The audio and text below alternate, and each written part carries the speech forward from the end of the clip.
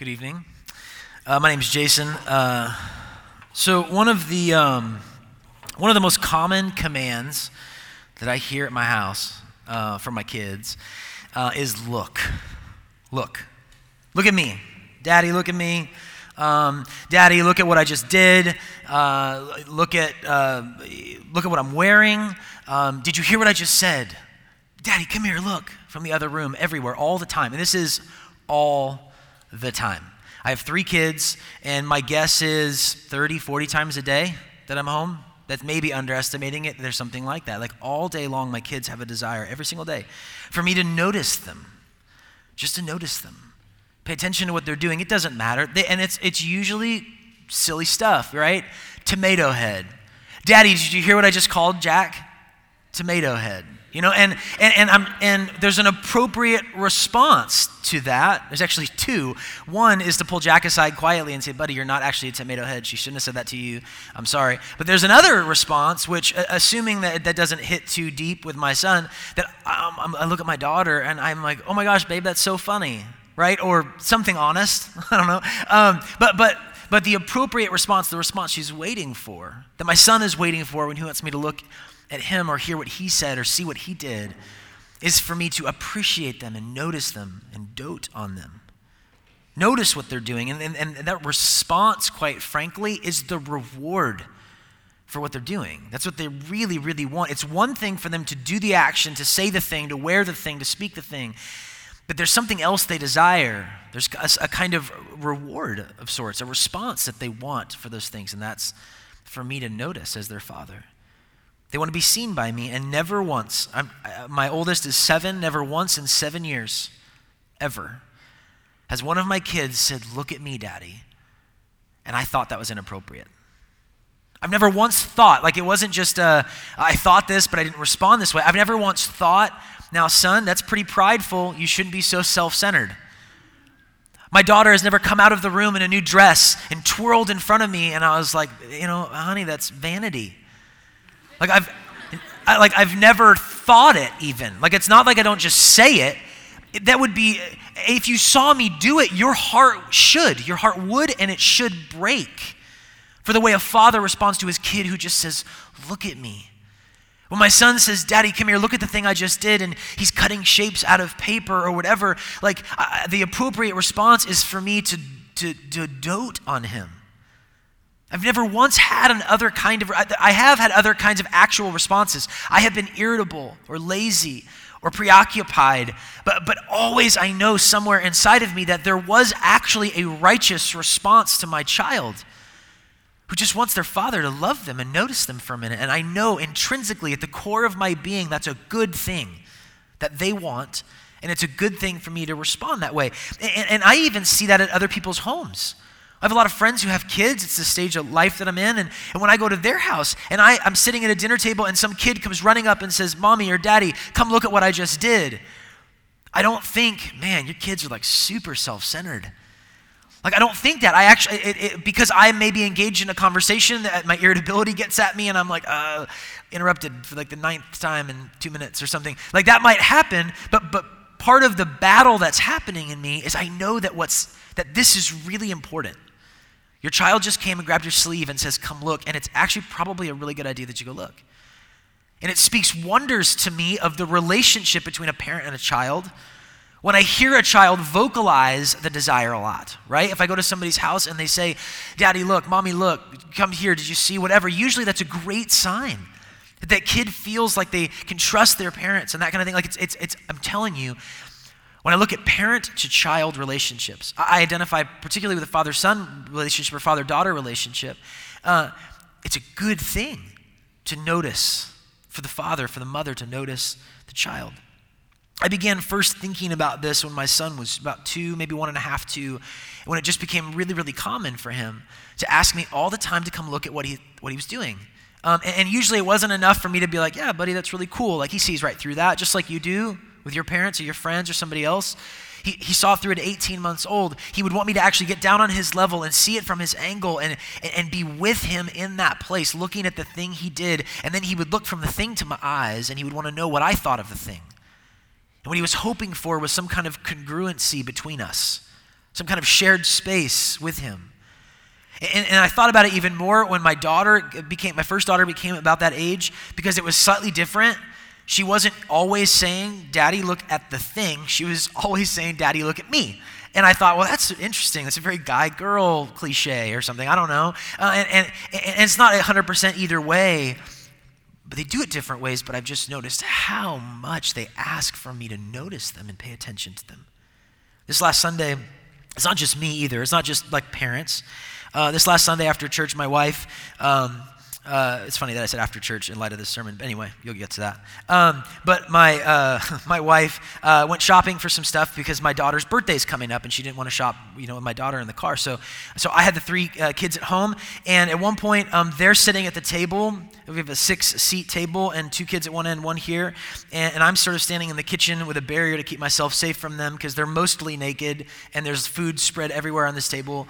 And my son is going, rah, rah, rah, rah, rah on the table. He's 7, and my 2-year-old is trying to copy him, and she's standing, and the chair's kind of rocking, and she's going, rah, rah, right? And my middle child is saying, everybody be quiet, everybody be, and I'm watching. I'd seen her right before that try to say something, but my oldest and my youngest were like going after each other, across the table. And so my middle one was like, everybody be quiet. And after 3 or 4 times of yelling it, they stop. And of course she goes, okay, listen to me, right? And that's the only reason she wanted everybody to be quiet. I was like, just quiet would be great, But she's like, everybody be quiet. But it's in order that everybody pay attention to her for a minute. And, oh man, my kids, they want to be seen and heard and noticed. And it's not just true of them. We don't grow out of that. I don't know how old you are. I'm 36. I'm not grown out of that yet. When I see it in a child to a parent, I recognize it as a good thing. When I saw it between my daughter and my other kids, there's a part of me that when it's not quite as pure there. Because I don't know if your siblings are created to notice you and dote on you. I am. But still, the desire to be noticed is a good thing that I recognize in my kids, and they don't just want it from me. They just want to be seen and heard all the time. And just like my kids, I'm utterly convinced that all of us want to be seen too. Just a couple minutes ago, you may have not noticed. Maybe eyes roll back in your head when we sing worship songs. But just a couple minutes ago, we sang words that said, they were talking to the Father, saying, I want to know your heart. I want to know your heart. And as we look through the words of Jesus in just a minute in the Sermon on the Mount, he's going to talk a lot about our hearts. But one of the things we're going to see as he talks about us and what he wants from us and how he treats us is we're going to actually see what the heart of the Father looks like, or at least you have an opportunity to get a glimpse of it. In other words, what you just sang a couple of minutes ago, if you sang, God might even be answering your prayers tonight in that. Let's listen. Let me pray for us, and we're going to get into some text and look at what the heart of the Father looks like and what he says about our hearts and our righteousness. All right, let's pray. Father, Son, and Holy Spirit, would you anoint my words, help me as a sinner to communicate the unadulterated truth of your gospel. Keep me free from heresy. I pray that your Spirit would be at work, bringing understanding and truth into the hearts and minds of my friends in this room, these people that you've made on purpose and with intention. May your heart be known. May your heart be known, and may you help us identify with how much we want to be seen and known, and help us to believe in how much you see us and know us. In Jesus' name I pray, amen. So we're going through the Sermon on the Mount. This is Matthew chapters 5 through 7. I encourage you to read along, or memorize it if you want to get to heaven, I guess. But in the Sermon on the Mount, one of the ways I'm sort of framing this is, and I think this is a very accurate understanding of what Jesus is doing in the Gospel of Matthew, first book of the New Testament, that Jesus is giving us a picture of what the kingdom of God looks like. So Jesus preached about the kingdom of God or the kingdom of heaven, synonymous ideas depending on which gospel account you're reading. He preached on that a lot. And here in the Sermon on the Mount, he's given us a picture of what the kingdom of God looks like. It's a kingdom of blessing. We talked about. Before anything else, Jesus said it's a kingdom of blessing. And it surprises us who's blessed. But that's how he begins this. It's a kingdom where his people are the light of the world. I didn't even talk about that. I'm kicking myself for that, but it's a kingdom where Jesus says it's a kingdom where people are blessed, and here's who they are. Then he talks about who he is. Last week we talked about Jesus' demand, his call, his promise for his people to be perfect. It's a kingdom where perfection runs so much deeper than any of us have ever thought, and he promises to bring it to completion in his people. And now in Matthew chapter 6, he's going to make another turn. Would you put that first slide up, Daniel?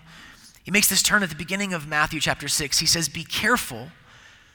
It's the first time he kind of uses this phrase. He's been saying, you've heard it said this, I tell you this. And now he's going to say, be careful not to do some things. Be careful not to do your acts of righteousness before men, to be seen by them. If you do, you will have no reward from your Father in heaven. And so we go from Matthew 5, where Jesus is talking in some ways about how we ought to live and what we ought to think. And now he's talking a little bit about our intentions of our hearts. Why are we doing stuff? Maybe we should be careful not to do some things because of the intentions of our hearts.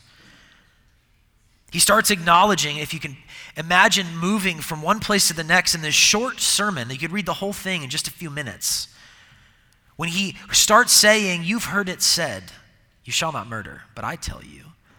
If you remember, he starts by talking about our anger bringing us close to the fires of hell. And in a matter of minutes, he's already assuming that we're doing righteous acts. Don't miss the grace in that. Jesus doesn't say in Matthew chapter 6, if you do righteous things, if you give, if you have charity, if you pray, if you fast, he assumes his people, the ones where he's cautioning them not to anger and lust because they've all fallen short. He assumes these people of his kingdom, by his power and his provision, following him as king, will be people who are charitable, people who pray, people who fast, and other things we'll maybe talk about tonight. He assumes this. It's a quick turn. His people are going to be doing things like this. The question is not whether you will or you won't. It's when you do, when you're charitable, when you pray, when you fast. Do not do these things to be seen by others, or you will have no reward from your Father in heaven. Tonight, as I go through this passage, I mainly want to focus on the idea of doing things for God alone, doing things in secret for God alone. Usually, I have heard this passage talked on a handful of times, and I've always heard a lot of focus on giving to the poor, and that's a sermon, and on prayer, and that's a sermon, and on fasting, and that's a sermon, and it's actually kind of breaking my heart that I'm not doing that right now, but this is something I haven't heard talked on a lot, and that is the sweep of why Jesus puts these things together, the repeated phrases he keeps using, and what he's getting at in the whole section, not just the practical stuff, just about prayer, for example. Although that section might be, Karl Barth would say it's one of the greatest gifts to the church, is the Lord's Prayer.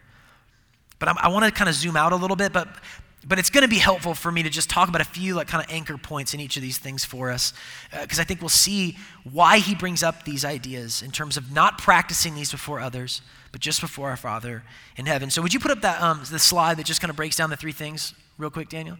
Thank you. Charity, prayer, and fasting. I'm going to talk about these things for a second, right? So Jesus says, Ethan read this, right? When you're charitable, do not announce it with trumpets, as the hypocrites do in the synagogue and on the streets, to be honored by men. Give your charity, Jesus says. Give your charity. It's not bad to be charitable, of course. Be charitable. His people will be charitable. Just don't announce it. Don't announce it. Like the hypocrites, which is a word used for actors who know how to play a part and say a few lines, but it's a play. The whole thing's an act. When you give to the needy, do not let your left hand know what your right hand is doing. Maybe don't even announce it to yourself. Don't even focus too much on yourself as you give. It was well known at the time of this sermon, right, that there were some of these religious elite folks who would go into the synagogue and they would drop coins, and they'd love the empty coffers. They'd love the big metal ones right near the entrance where they could drop coins in and everybody would hear it. And we know, I mean, without even an explanation, we know the motives that are there. Profiting off the poor. I'm not making money, but I'm getting praise because people are seeing me and going, oh, there's a person that gives a lot. Using the poor for their own praise and their own accolades. There's actually a story in our town years ago It was a Times Free Press interview where some of the poor in our city were being interviewed about the help and social justice resources in this city. And the quote was, the person said, "It feels like the rich folks come off the mountain to feed the animals." That's scathing. Now, I don't know if that person had an accurate understanding of the hearts of everybody coming off the mountains, right, or whatever. It doesn't even matter to me whether they were accurate or not about what people's intentions were. That's how they felt. And surely there was a lack of dignity and compassion in the way this particular poor person was served in our context and in our city. Why are you doing it? You're going to be charitable if you're following Jesus. Why are you charitable? Who are you doing it for? Do you give money to someone in need? Do you tithe to the church? You will if you're following Jesus. He will see to it, but don't announce it. Don't do it just to tell someone you did, and don't do it just to tell yourself that you did. Charity. Prayer. When you pray, he says, up here it says, don't announce it to be honored by men. Do not even be self-congratulatory. I'm just trying to give you the bullet points up there, right? So prayer. When you pray, he says, do not be like the hypocrites, for they love to pray standing in the synagogues and on the street corners to be seen by men. They literally would stand with arms out, looking up in front of everybody in higher places so everybody could see them, right? Don't do this. He says, when you pray, go into your room, close the door and lock it, Jesus says, and pray to your Father who's unseen. And when you pray, do not keep on babbling like the pagans, for they think they'll be heard because of their many words. Do you? You think you're heard because you strung the words together right? Because you figured out how to pray?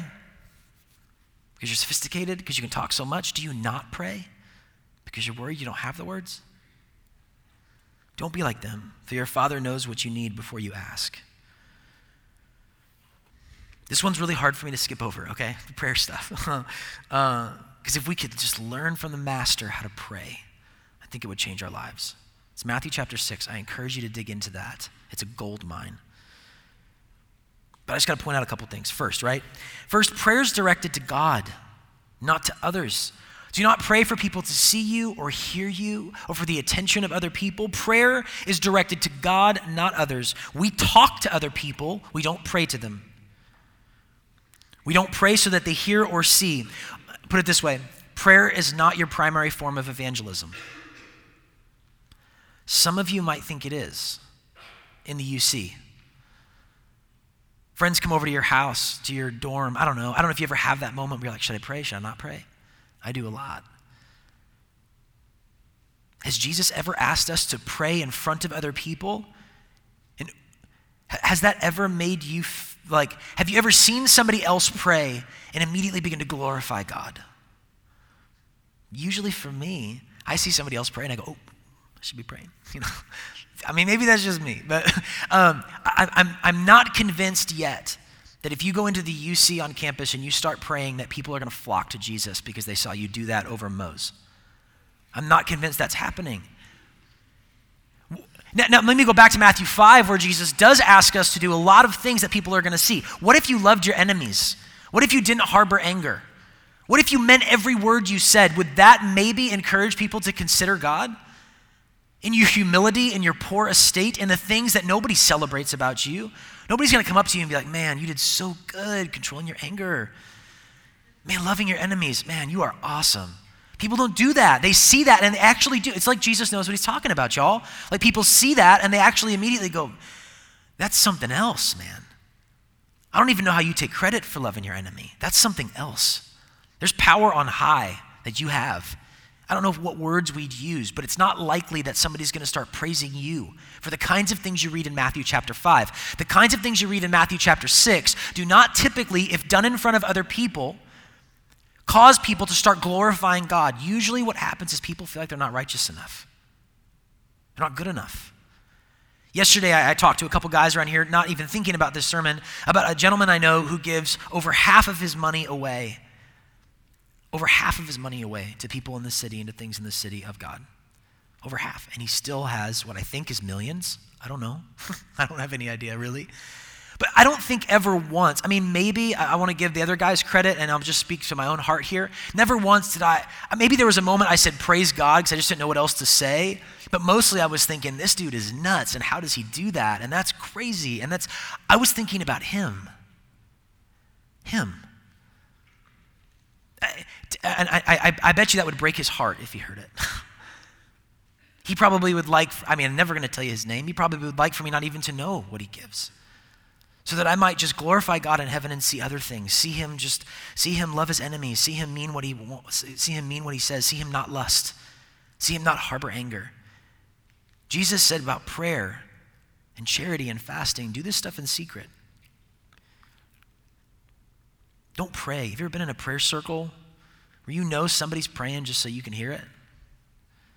There's a sermon, really, and it's just people say, dear God and amen at the end of it, but it's actually a sermon for you or for somebody else. I've heard it a number of times. Jesus says, don't do that. Or you will not get your reward from me. You're not even doing it for me, Jesus says. You're doing it for them. What are you looking at me for? To my shame, I've done it. There's no rewards for me in that. Prayer is to God, not to others. Prayer is for you and God. Go into your room and lock the door when you want to pray. Second, God is not impressed with many words. We don't earn the right to be heard with God.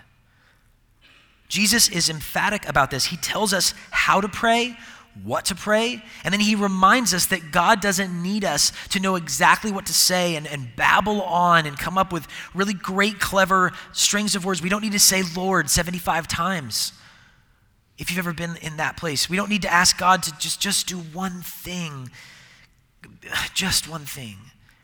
We don't need to inflect our voice to act passionate. Like, we don't need to walk in the room and, hey, dude, what's up? Let's pray. Dear God, I want to be careful now. I don't want to criticize or shame you if that's the way you've always prayed and it's just now the normal thing, right? Like, I start talking to a relative of mine in New Jersey, and my wife's like, you're talking to Craig Elider, aren't you? Because I can tell you're talking like a New Jersey guy now. And like, there's just, because I have a relationship with him, and every time we talk, I lived in New Jersey for a short stint, and for some reason it stuck, and a little bit, like the thing does, it's really weird, like it's really weird. I catch it sometimes, I'm like, what am I doing? I don't ever talk like this. Yeah, but if that's why you go, dear God, then great, fine. But if you're doing it because you think there's a particular like inflection or style to this thing that God's really going to listen to, he's going to stoop lower, and you're going to have a greater chance at leveraging blessing from the Almighty Father who gives good gifts to his children. You don't need it. You don't need it. That's what the pagans do.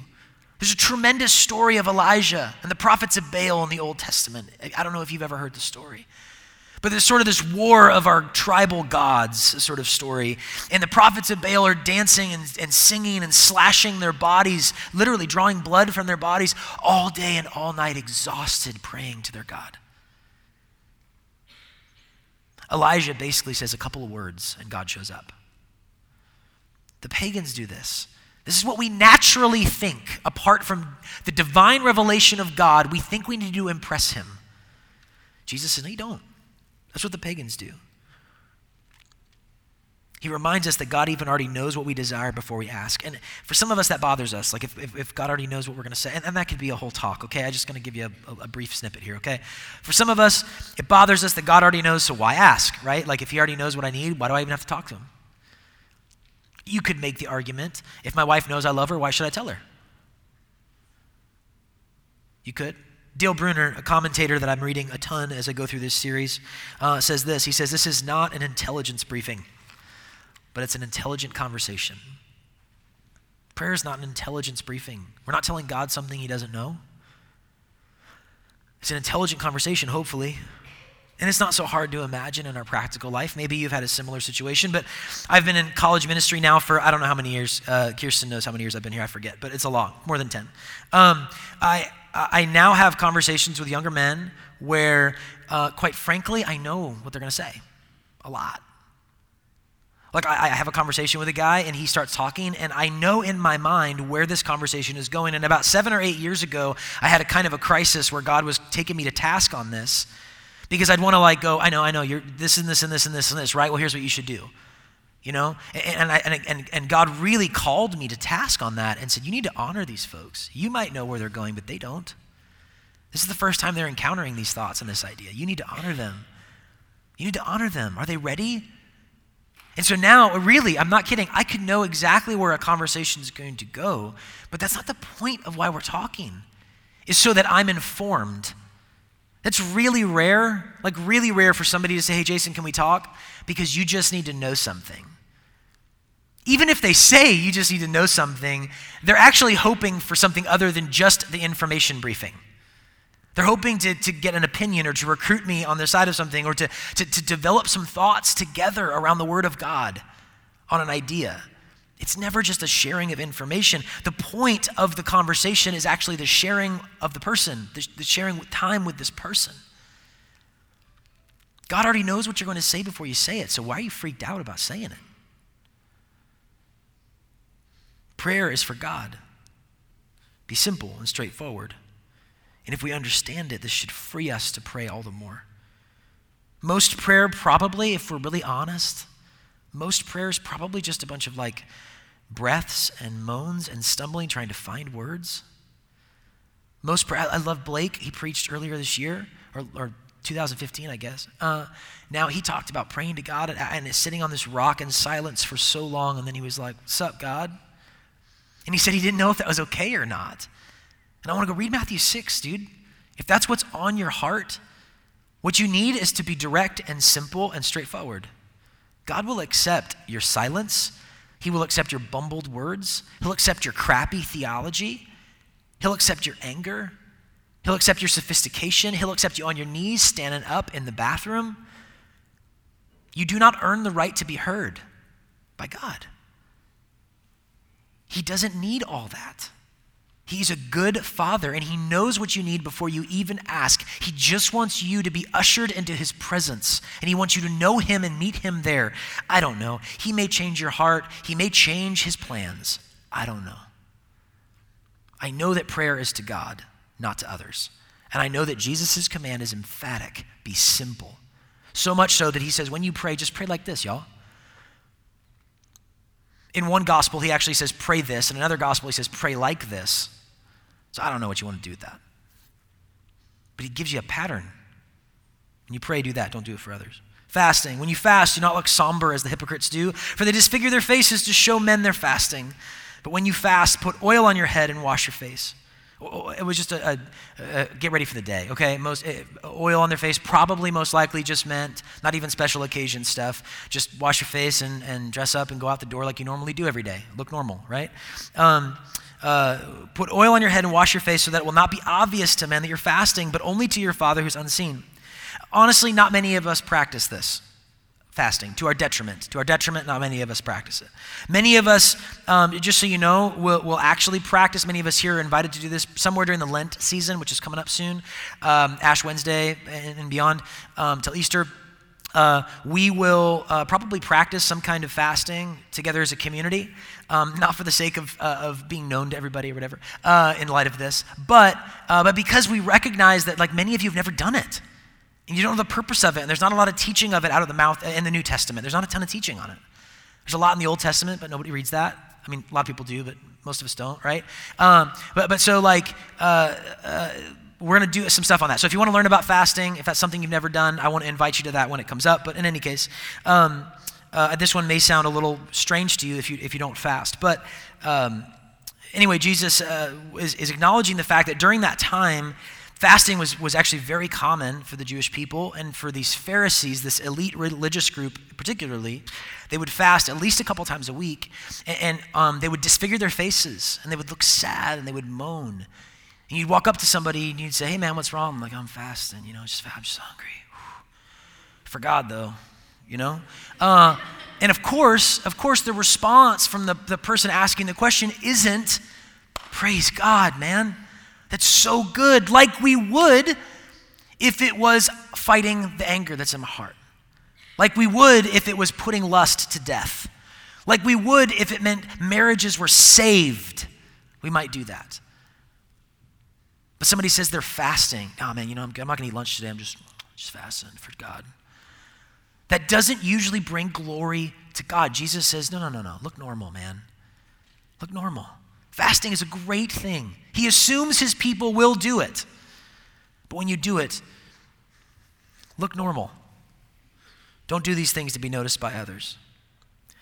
And I've mentioned this, but do you notice how these practices and practices like them do not bring glory to God when other people see them all the time? That often isn't the natural response to them. When we see others practice these things, often our hearts condemn us. We focus not on God, but on another person's piety and feel like we don't measure up. And I want you to think about this for just a minute. How gracious God is to everyone else but you.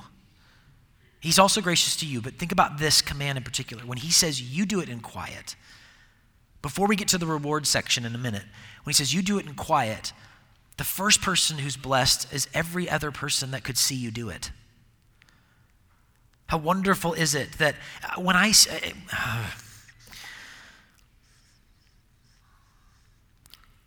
I'll talk about these things in a second. Okay, I got to move on to other things. Okay. In the secret, Jesus says, so often he says this. Okay, here's what I want to draw your attention to tonight most clearly. Will you put up the other slide for me real quick, buddy? The next one, here we go. Before that, there we go. So 3 different times in Matthew chapter 6, and this is what I'm saying. I want to zoom out just a little bit and not focus so much on and drilling down into each one of these topics, but to see how Jesus strings these things together. And so 3 different times this is said in exactly these words, parts of sentences before it or whatever, but these exact words are strung together 3 different times in verses 4, 6, and 8. Your Father who sees what is done in secret will reward you. Your Father who sees what is done in secret will reward you. It's a refrain in this chapter. Your Father who sees what is done in secret will reward you. First, I want to talk about rewards a little bit. Just as a side note, but it's a big, big deal. I want to talk about the Father seeing you mostly, but we got to step aside and talk about rewards first. So it may surprise you, some of you, maybe most of you, that Jesus doesn't say this. He doesn't say, and don't worry about rewards. Your charity should be enough. You prayed, and that is the reward in and of itself. You fasted, and fasting is its own reward. I don't know if that surprises you. It kind of surprised me when I began to focus on this. How much Jesus talks about rewards. I know people, many people, who talk about altruism, doing things for their own sake. Altruism. And I can say nothing about it other than that Jesus doesn't talk about it that way. That's all I can say. He doesn't talk about it that way. He speaks so often of rewards, so often, that I think it's fair to say he assumes that all of us, every single one of us, is motivated by reward. He does not speak down on somebody for the desire for their reward. He only speaks to them on who they're looking to reward them. Where am I looking for my reward from? That's what he's pointing out. Practicing our righteousness in front of others simply means that what we wanted is the notice from others. I did this, and the reward I'm looking for is you guys thinking I'm great. And Jesus goes, well, then you got your reward in full. Whatever you got there, that's what you got. You got your reward. I did it for a fruit. I did it for a response. I did it for what he's calling here a reward. And I got it. If that's our desire, Jesus says, we get whatever attention we get from them and there's no reward from him. Why would there be? If we practice our righteousness in secret for God alone, he says he will reward us. And I want to just say, what will this reward look like? This is a breakdown.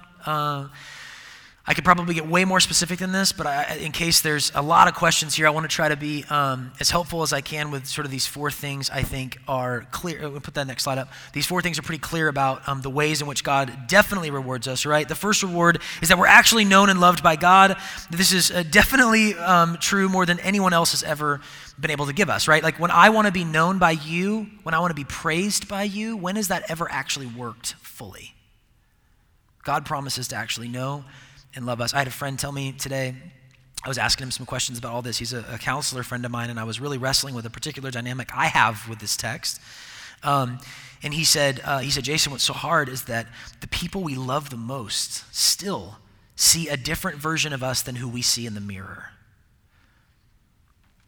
The people that we love the most see us differently than we want to be seen. And we talked a lot about how we want to control the narrative that everybody has about us. You know, nobody's ever seen me fully.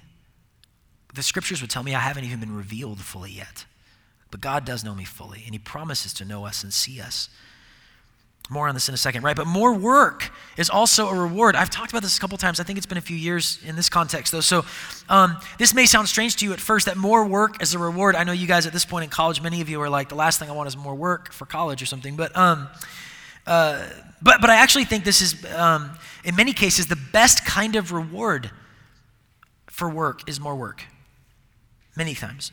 If you do a great job at math, one of the best rewards that you can have is harder math. If you're a stellar high school athlete, it's great to win a high school championship. But in some ways, an even greater reward is being able to play at the college level, which is harder. And it's great to win a Heisman or a national championship, I'm sure. But every single, I'm thinking football right now, right? But every single, which I shouldn't at this point, but every single athlete who plays at the college level has dreams of playing at the Olympic level or the paid professional athlete level, that they would understand the right, appropriate reward for great work is being able to do it harder, being able to do it more.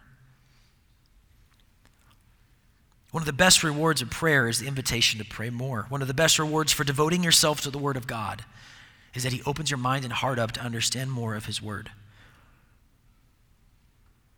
I want to be careful to note, however, with this third one, with even more, what's behind door number 3, that the language Jesus uses in Matthew chapter 6 is a future tense language. God will reward you. And virtually everybody who studies this concludes that those rewards are primarily reserved for Judgment Day, where every Christian, everybody who's in Christ, will stand before God in judgment and be rewarded. Be rewarded beyond anything we can ask or imagine.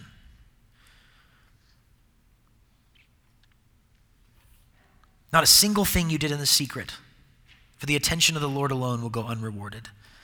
And ultimately, that brings about a fourth, almost throw-in reward, and that is satisfaction, which every time you've done something for the praise of other people, it's never ended in full, restful, peaceful satisfaction.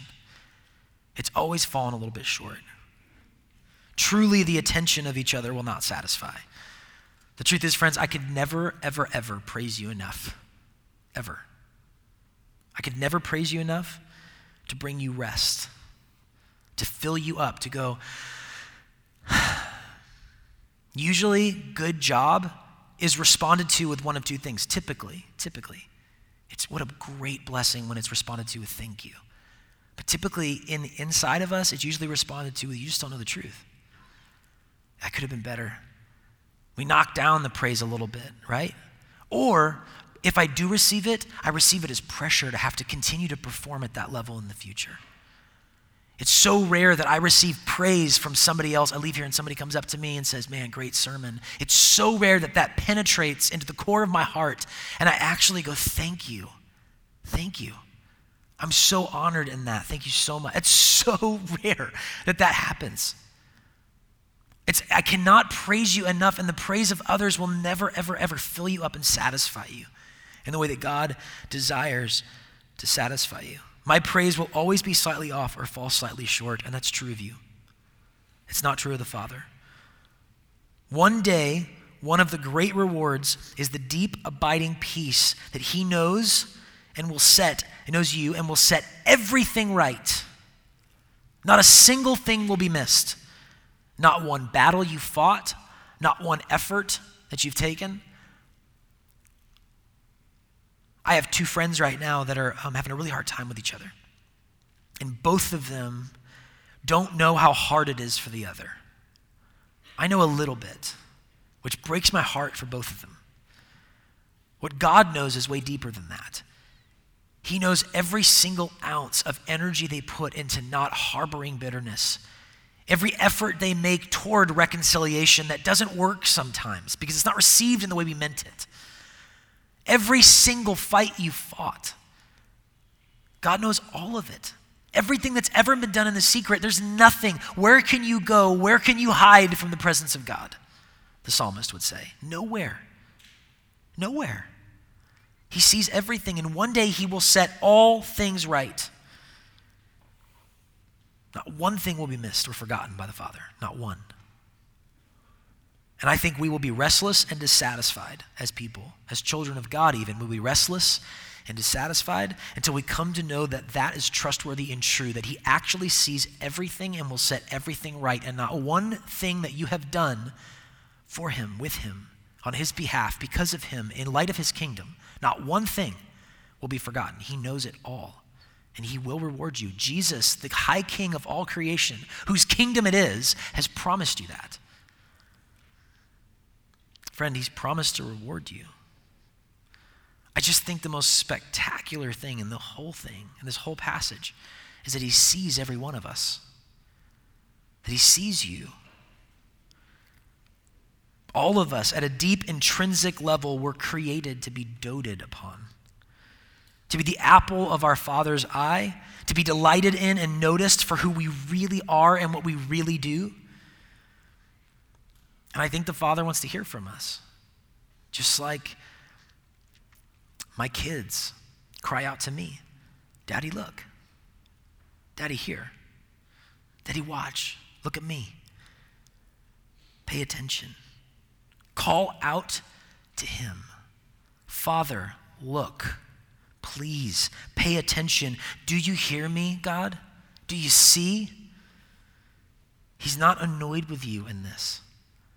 At one point, Jesus, in teaching on prayer, he actually says that we should go to God like a persistent widow would go to a judge. And it's a strange passage because he's not actually saying that God is a judge who doesn't want to hear a case. He's trying to alleviate the anxiety that we might have going to him by saying, dude, just keep going back all the time. You can never, ever, ever, ever, ever talk to God so much that he gets tired of you. Ever. You can never exhaust him. You can never run him out of energy. You can never find him on a bad day. Ever.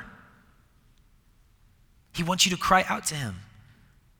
I, as a human father, way imperfect, irritable like crazy, full of sin, so much, recognize in my own children who also are sinners that it's good for them to cry out to me, look. How much more can our Father in heaven recognize that it's good for us to cry out to him, who's never irritable? And he loves us literally unconditionally. I like to think I love my kids unconditionally, but there's conditions buried in my heart that are wicked. It's not true with God. He gave his life on your behalf, that all he wants you to do is say, Daddy, look.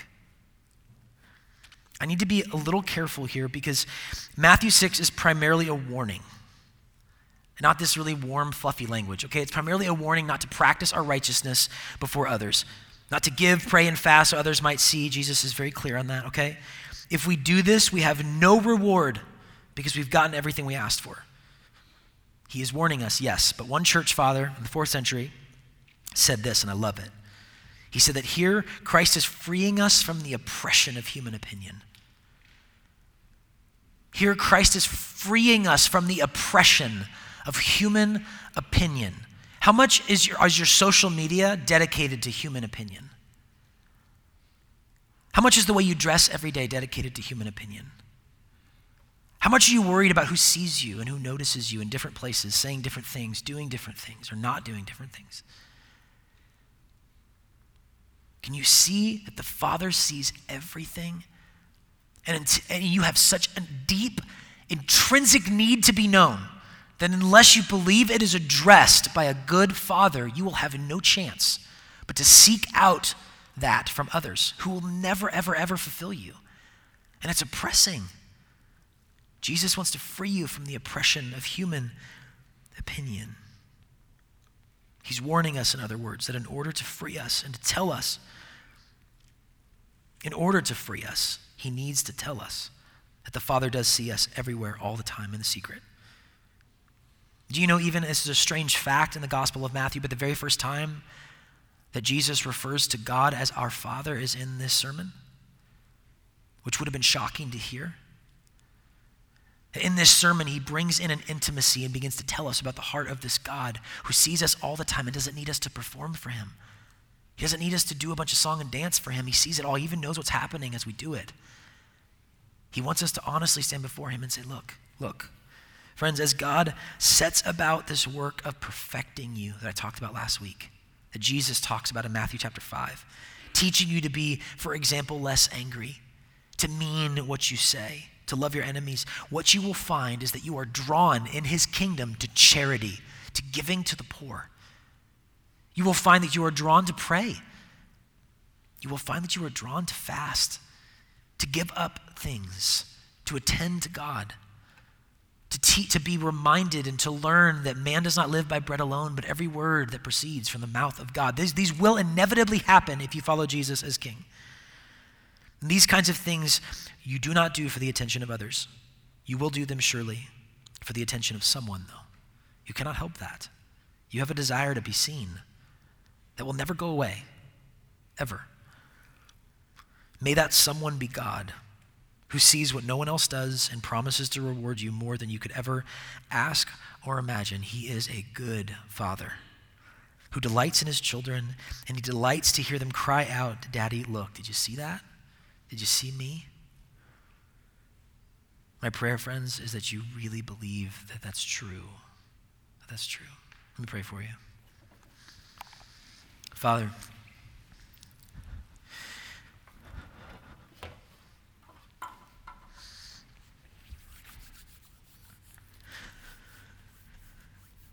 just look at us tonight. Just look at us and help us know it. Help us know that you see us. As we praise you, help every one of my friends here, Father, know that you see the doubt, you see the faith, you see the battles, and they don't need to fake anything. You know it all. Help us know that you see us and that you accept us right where we are, and you just want us to say to you, look. May your Spirit be on the move in this room, helping us believe that it's true. In Jesus' name we pray. Amen.